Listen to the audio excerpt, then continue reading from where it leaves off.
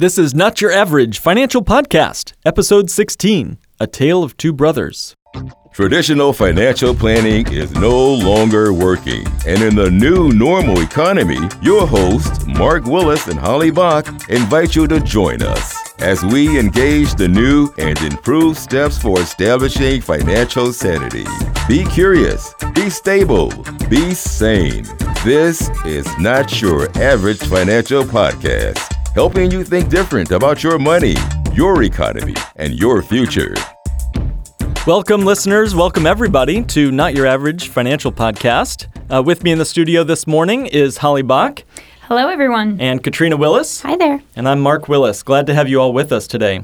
Now, in the last 3 episodes, we've gone through some toolbox episodes, one focusing on something we've called opportunity cost, another on interest, being, whether we should pay or earn simple or compound interest, and also liquidity, the access to your cash. So, if you're looking to defeat opportunity cost, if you're looking to pay simple interest and earn compound interest, if you're looking to keep your money as liquid as it possibly can be, both for emergencies and for opportunities, you've come to the right episode. And actually, this is the first in 2 parts. So we've really looked at some toolbox episodes, some financial jargon, but we're going to put it right down into a real live story with 2 brothers. So we believe that one of the best financial strategies we've come across is something we call Bank on Yourself. And, like the internet, Bank on Yourself didn't just solve one problem. I think you'll see in this story, it solves all 3: opportunity cost, interest, and liquidity. So like the internet didn't just solve one problem, such as, for example, my insatiable need for GIFs of cute kittens doing taxes. But it solved lots of problems all at once, right? Mm-hmm. Yeah, and so really we're looking for this tool, and we're looking for a vehicle that can be the best of all these worlds that we've discussed, the opportunity cost, liquidity, interest, in one. So what is it that can take all these things and give us really the best scenario in each of these categories? And so with the Bank on Yourself strategy, it is an opportunity where you can defeat opportunity cost. I like that. And very cool. That would, otherwise be working against you your entire life. You can kind of get in that, green zone when it comes to interest, to the point where you're, paying simple interest but earning compound interest. And it's a strategy that doesn't lock up your money, but rather it keeps it liquid and available to you whenever you may need it. So really, Bank on Yourself is a strategy that can give you the best of all these worlds. And it's really, more putting Bank on Yourself together, it's more than the sum of its parts once you add it all up. So we thought that it might be kind of fun, as we're coming up on the Christmas season here, to just kind of keep things a little light for the next couple episodes and just share a story with you. So rather than diving into anything too deep, too heavy, keep it a little bit light for the holiday season. So we thought it might be kind of fun to see how Bank on Yourself and how this average investor that we've kind of been talking about through our whole podcast, talking about, not being average and what it looks like to be average. We thought it might be kind of fun to look at a story to compare the average investor to the, Bank on Yourself investor, let's call it. So we thought it might be kind of fun to kind of jump into this, fictional story and see how all of this works in action. And you said fictional, but I would like to say that a lot of this information that you'll hear in the story, Holly, wouldn't you agree, is actual, I would almost say archetypes of people we've worked with, met, talked with over the years. Oh, absolutely, yeah. By fictional, I just mean they're not actual real life people in and of themselves. Yeah, right. However, yes, absolutely. We've done our very best to keep everything as accurate and totally realistic as possible. And some of the best fiction actually points to the truth, right? Mm-hmm. Yeah. More than nonfiction sometimes. Yeah.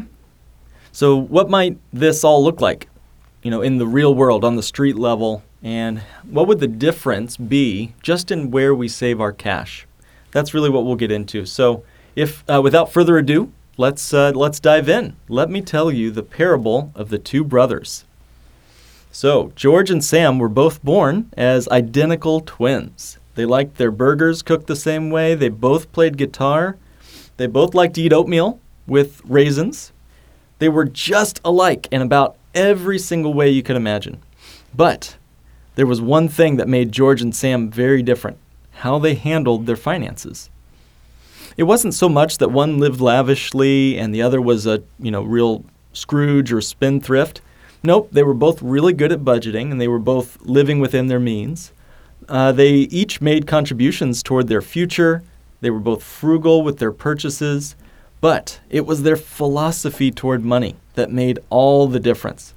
It was their philosophy that drove their beliefs, and their beliefs which drove their goals, and their goals which drove their actions. So as life is ramping up, George and Sam, they're both married. They each have a toddler and a newborn. I mean, I'm telling you guys, these guys were exact twins in almost everything. They have 2 kids, and they're both married. They're both making about $100,000 a year, and they're both, of course, as twins. They're both the same age 26 when we meet them here. So let's look at George.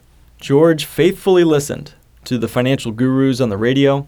He kept his debt down to a minimum.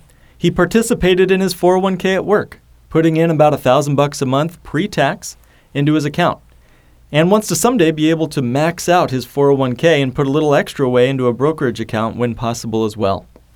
He's really good. He was doing really well this year in his investment accounts, and it really felt great. He was hitting almost 12% growth this year alone. George wasn't going to leave his family without any inheritance, though, if he should pass away, so he dutifully purchased a term life insurance policy, which would be enough to pay off his mortgage, and he set that term life policy up to expire around the same year that he hoped to have his house paid off. He saw that the term insurance was basically a necessary evil, and he was hoping he could pay as little as he could for it, as he heard from all these articles and shows that he listened to that you really should just buy term insurance and invest the rest in the stock market. In addition, he and his wife had set up some 529 accounts for each of his kids' college funds. That said, they never really calculated the cost of college or what they'll be responsible for when it comes to paying for his kids to send them off to school. George was aware that there were fees and that fees were an issue with investing, and he felt like his passive index funds were definitely the way to go to minimize costs.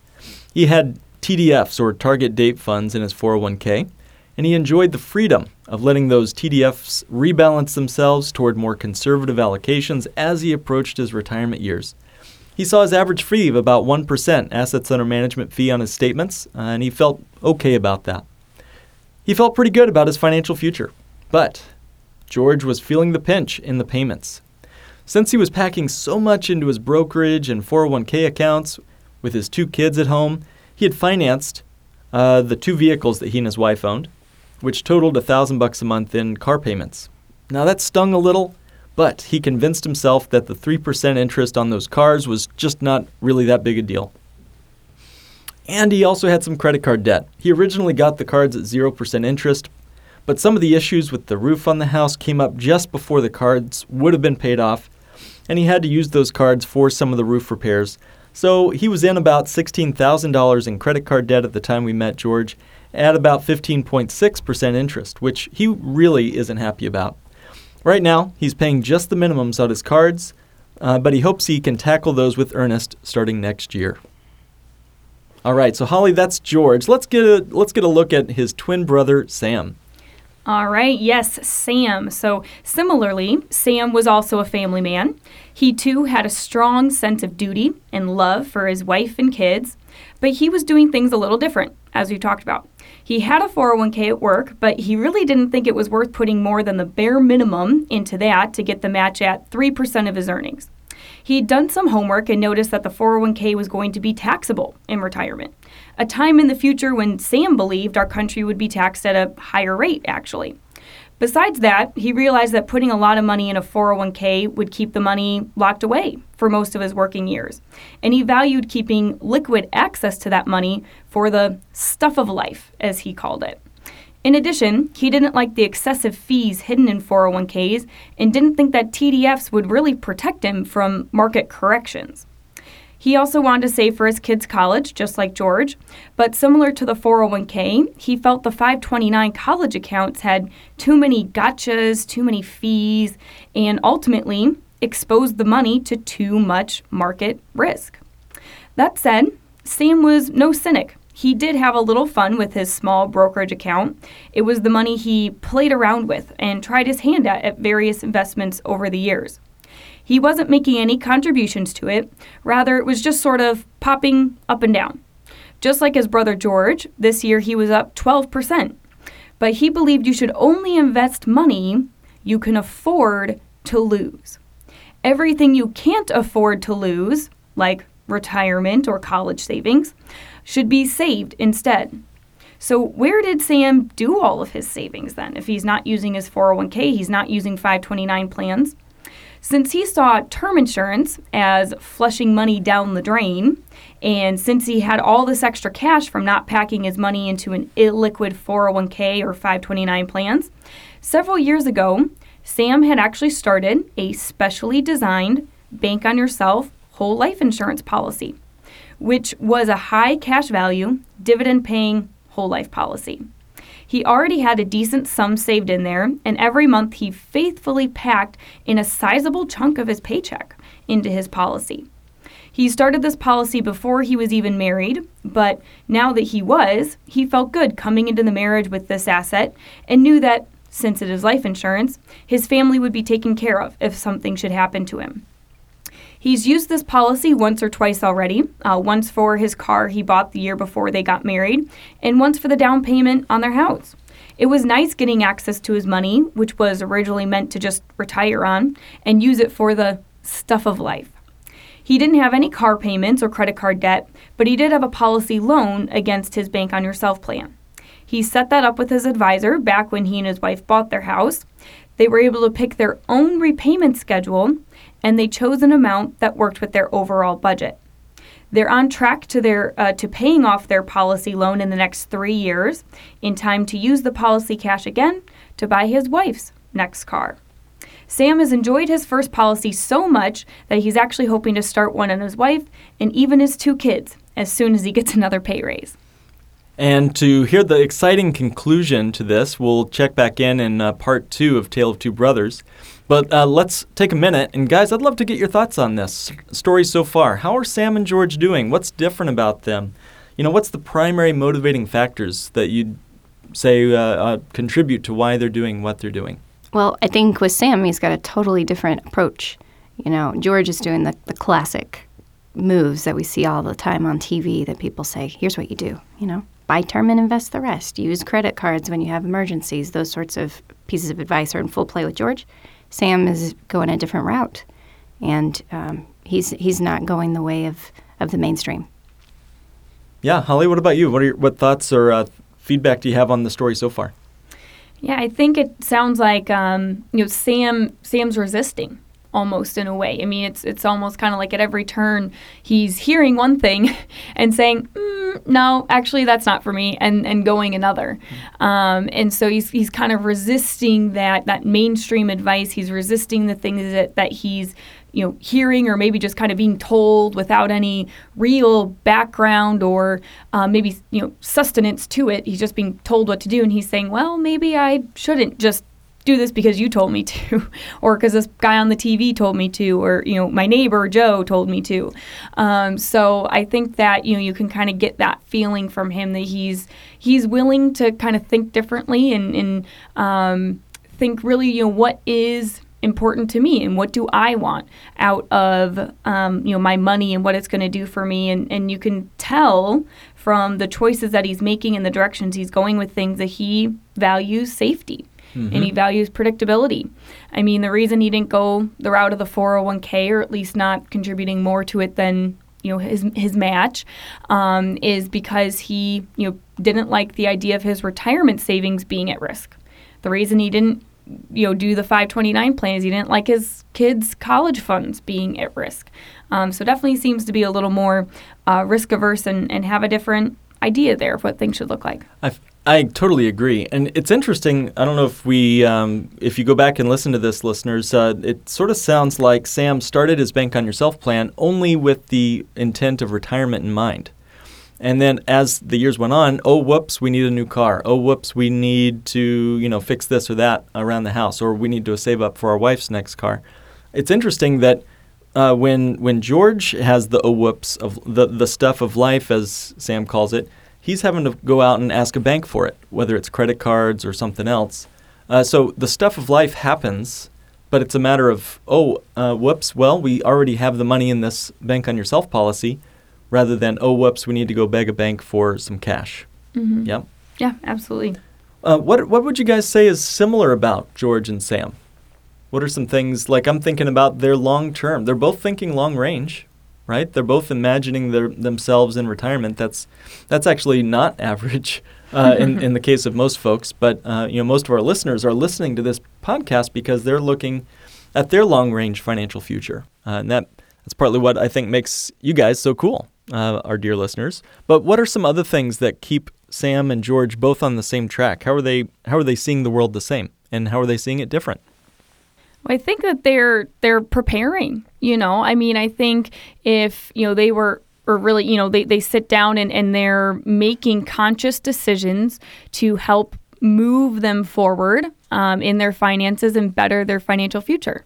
I think you could say that of each of them. Both of them have sat down, they've thought it through, they've made choices as to what they think is going to be best for them and their family to help them, work towards their goals, whether that's college for their kids, whether that's, their ultimate retirement. I mean, they've done it all. Like, they're both thinking and they're both planning and making choices in that. Mm-hmm. Yeah, and I guess it goes back to opportunity cost. We talked about liquidity just a minute ago, where Sam didn't expect to have a need for that bank on yourself plan. At least it wasn't stated explicitly, but he had liquid access to that cash.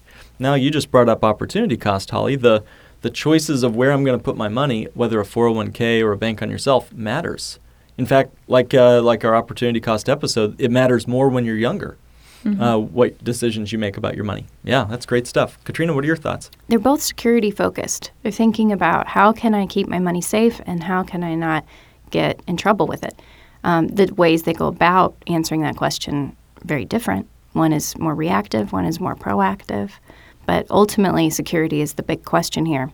And it's interesting how they can come up with very different ideas. What makes George, the guy with the 401k and all that, what makes him interested in security? How does he keep avoiding risk or whatnot? I can actually think of one or two ideas, and you bring up a good point there. What makes him searching after security?